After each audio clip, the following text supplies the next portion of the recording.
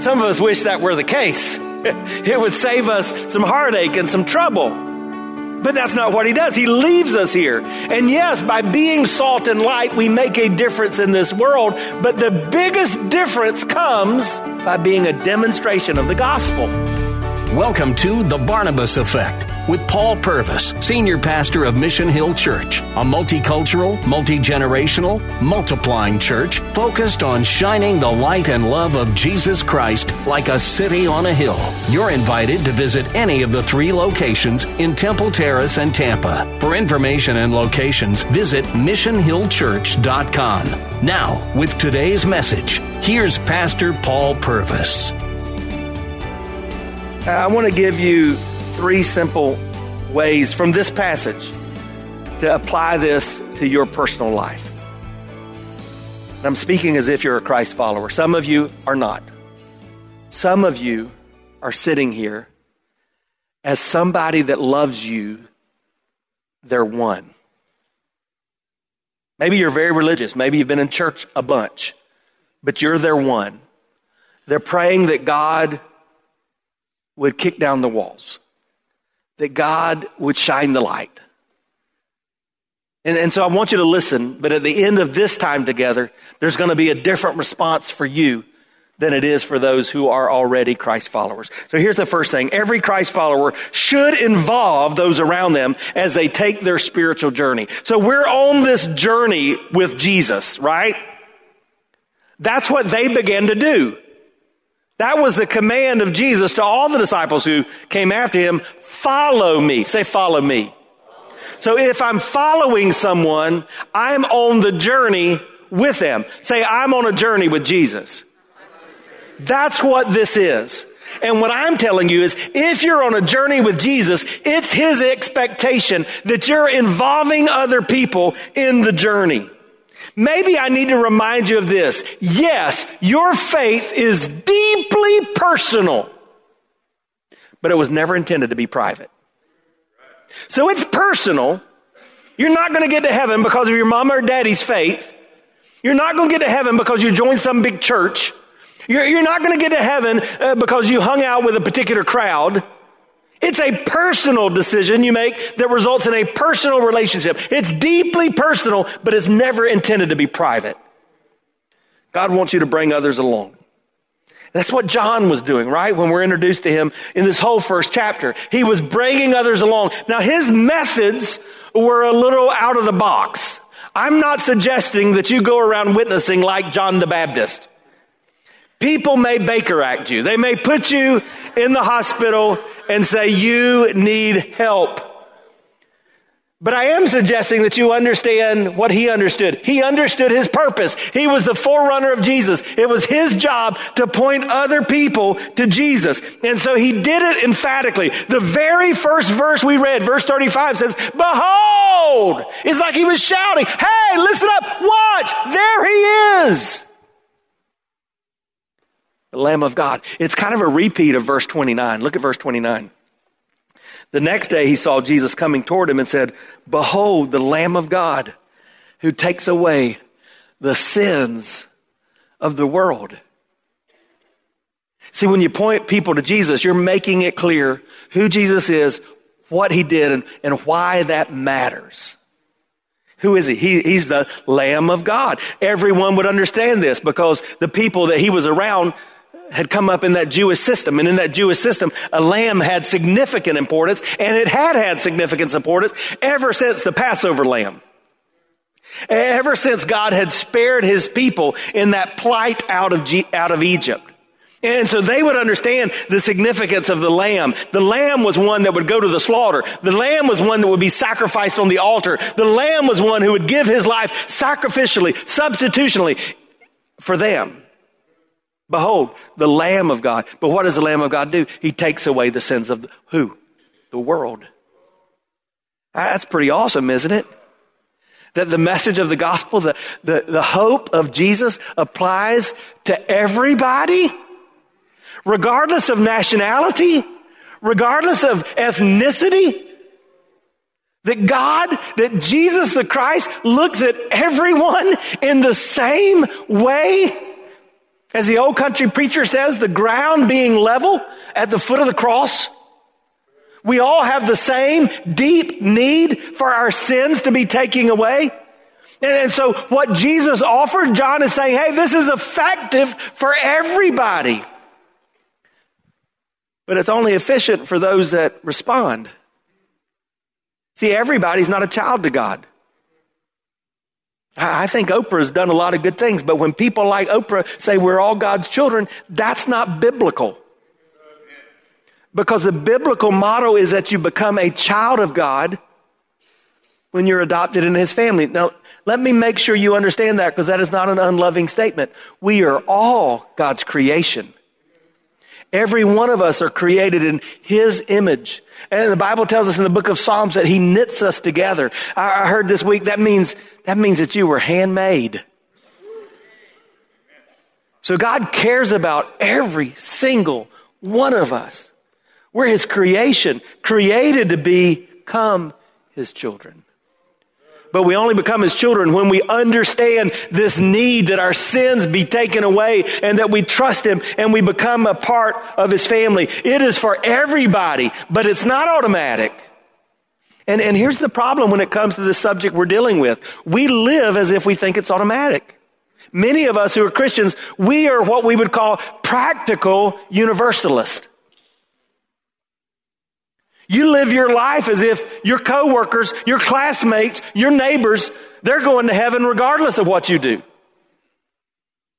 Think about it this way. If that person, if your classmate, if your coworker, if your neighbor was the Christian and you were the non-Christian, and they had the same fervency for the gospel that you have, is there any chance that you would come to know Jesus because of their testimony?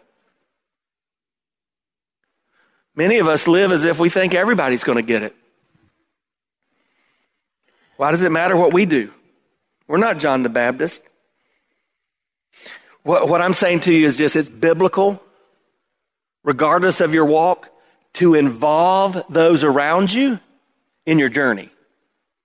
It's unbiblical if you're on the journey and those around you don't recognize it. So let me make this practical, okay? One of the things we can do is just ask permission.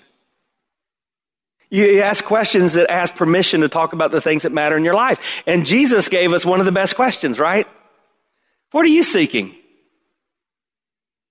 That's a good place to begin. Most of the people you're friends with that are in your concentric circles of concern, if you ask them, hey, what matters to you? What matters most to you in life? What are you after in life? Just something like that. If you want to do it a little differently, ask them for permission to talk about spiritual things. Hey, would it be okay if we have a spiritual conversation? Would it be okay if I ask you a spiritual question? Occasionally somebody will say no. I've had that happen.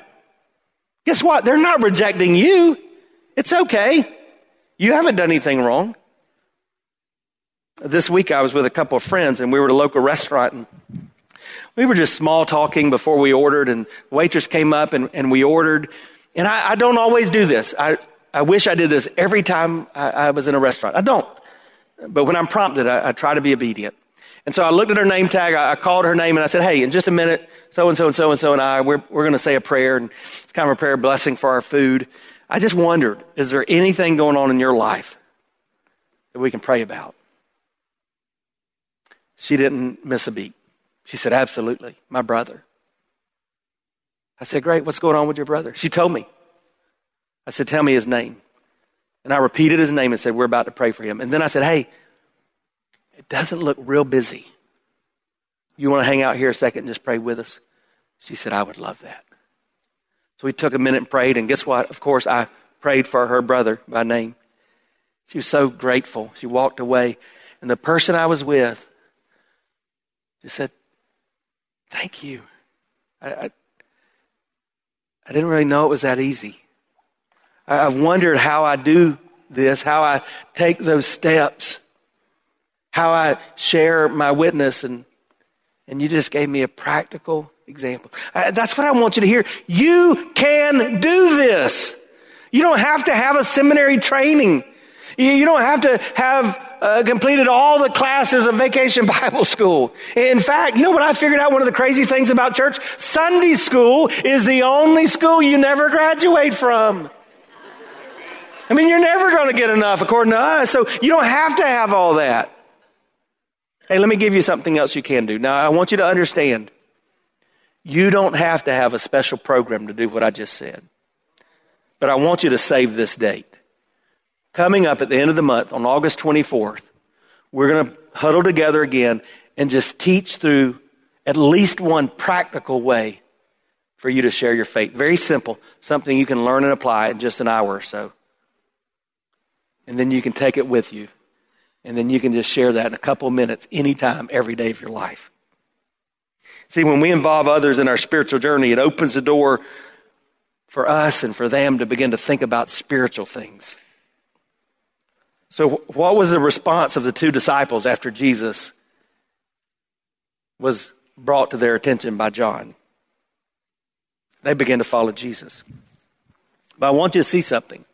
At first, they didn't surrender their lives to Jesus. Even after they were following after. Remember, they said, Jesus said, what do you seek?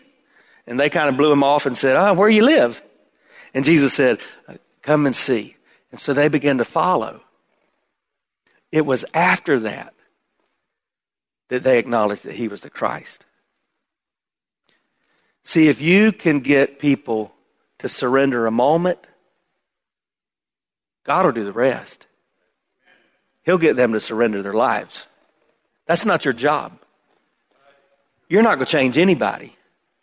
You can't change the person that knows you best.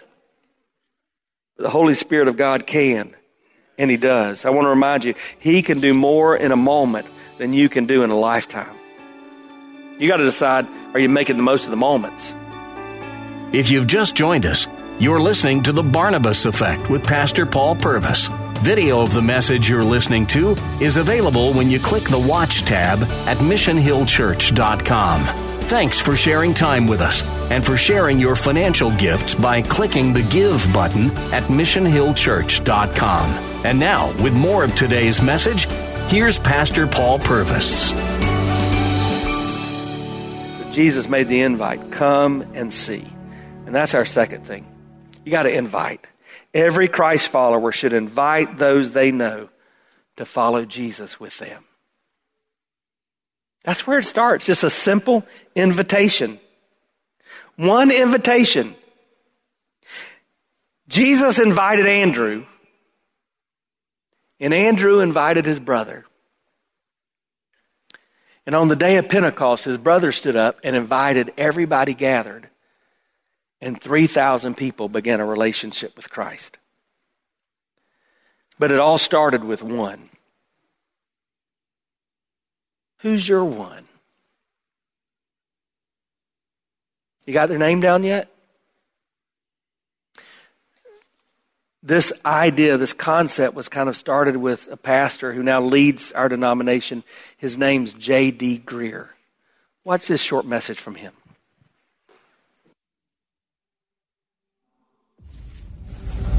Numbers. We live by numbers. We track and count and measure everything, and sometimes we think the only numbers that really matter are the big ones. But it's the single digits that make the difference. The Bible says that heaven rejoices with the number one. Yeah, heaven rejoices each time even one person comes to know Jesus. We pastors dream about big numbers, and we should.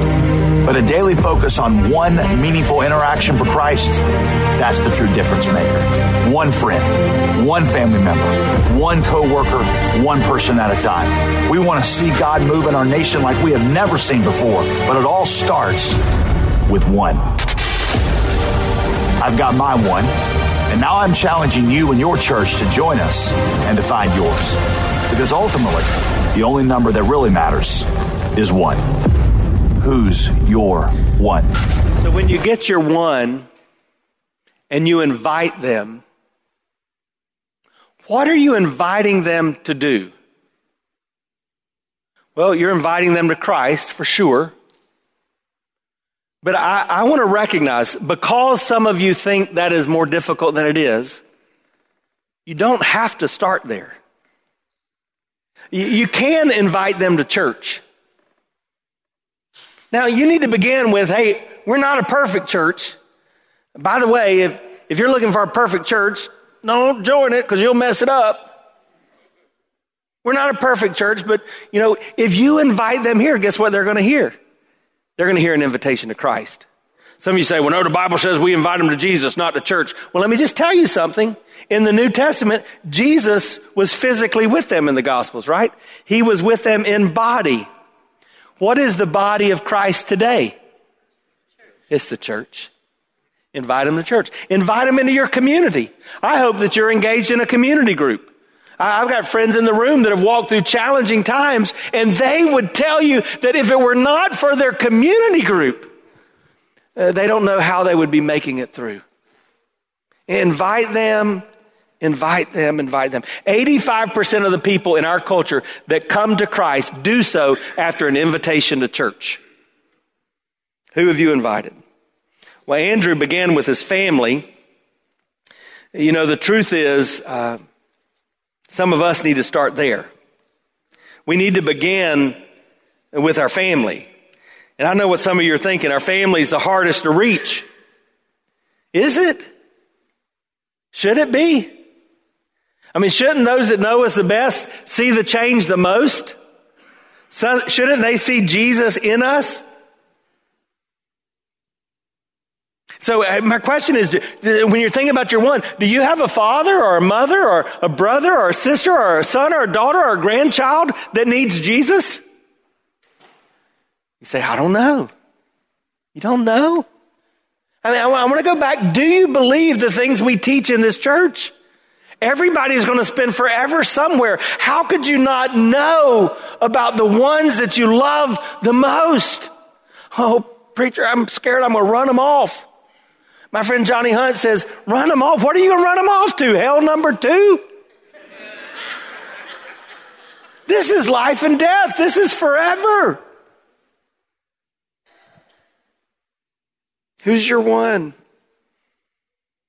Why are we not inviting people to Jesus? Billy Graham said all of his ministry that one of the reasons is because the church is filled with people that don't really have a relationship with Christ. He got great controversy in his ministry when he said he thought perhaps as many as 60% of the people in the church are not truly saved.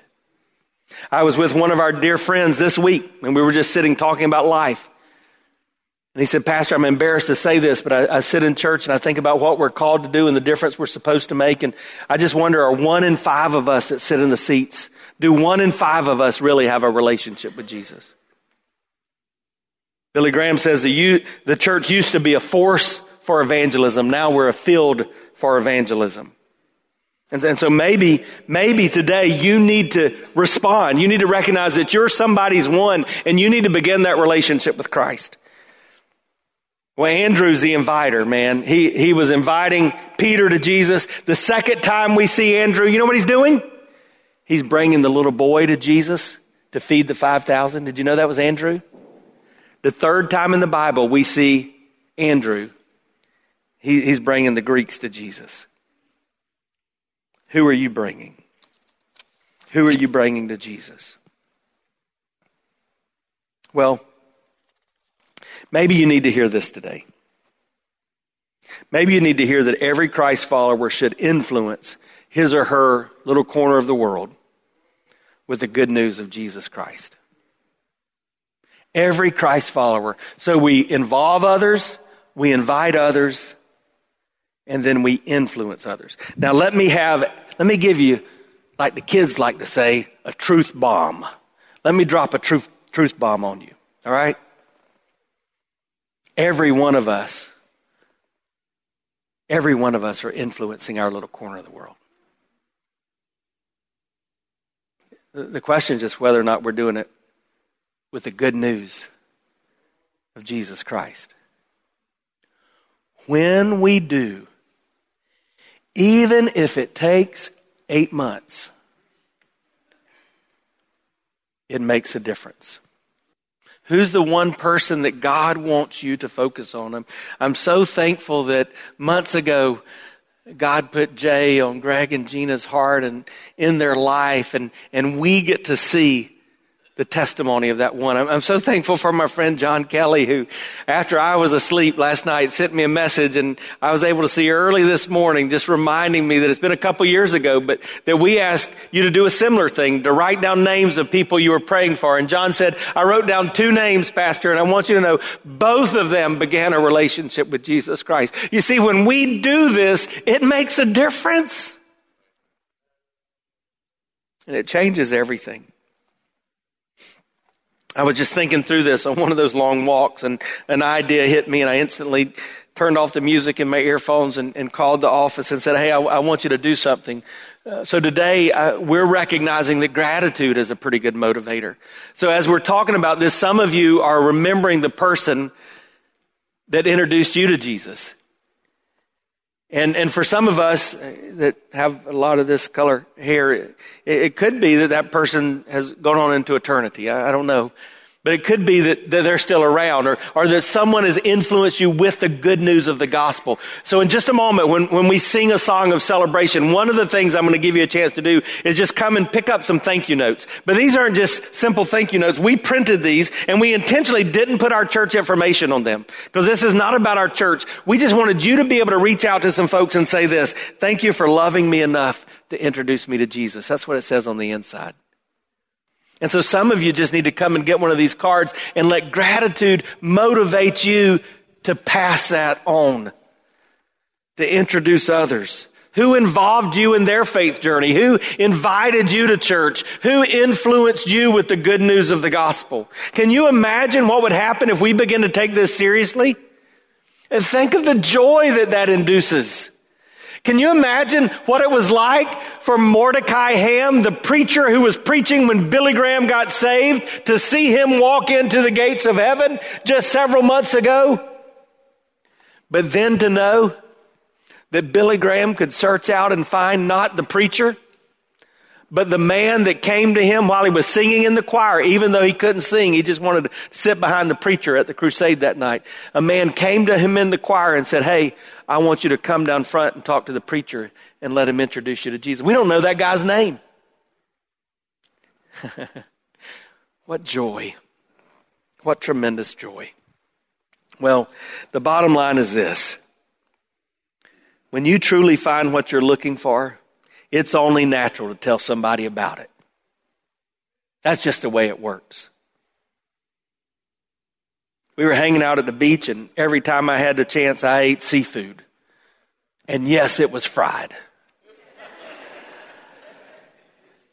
But you know what I've done for the last week in almost every conversation? I brought up the beach, and I told the people who were with me about those restaurants. Because it was good. When something impacts you for good, it's natural to talk about it. Why aren't we talking about Jesus? A lot of folks in our church have been influenced by the ministry of the Navigators. Dawson Trotman, the founder of the Navigators, was a prolific pointer of people to Jesus. This is what he said. People who point people to Jesus do so not because of what they know, but whom they know, and how much they want others to know him. My question for you today, is that you? And if it is, who's your one? You've been listening to The Barnabas Effect with Pastor Paul Purvis, an outreach of Mission Hill Church. If you're looking for answers to difficult questions or searching for a church home, you're invited to any of the 3 locations in Temple Terrace and Tampa. Details and directions at missionhillchurch.com.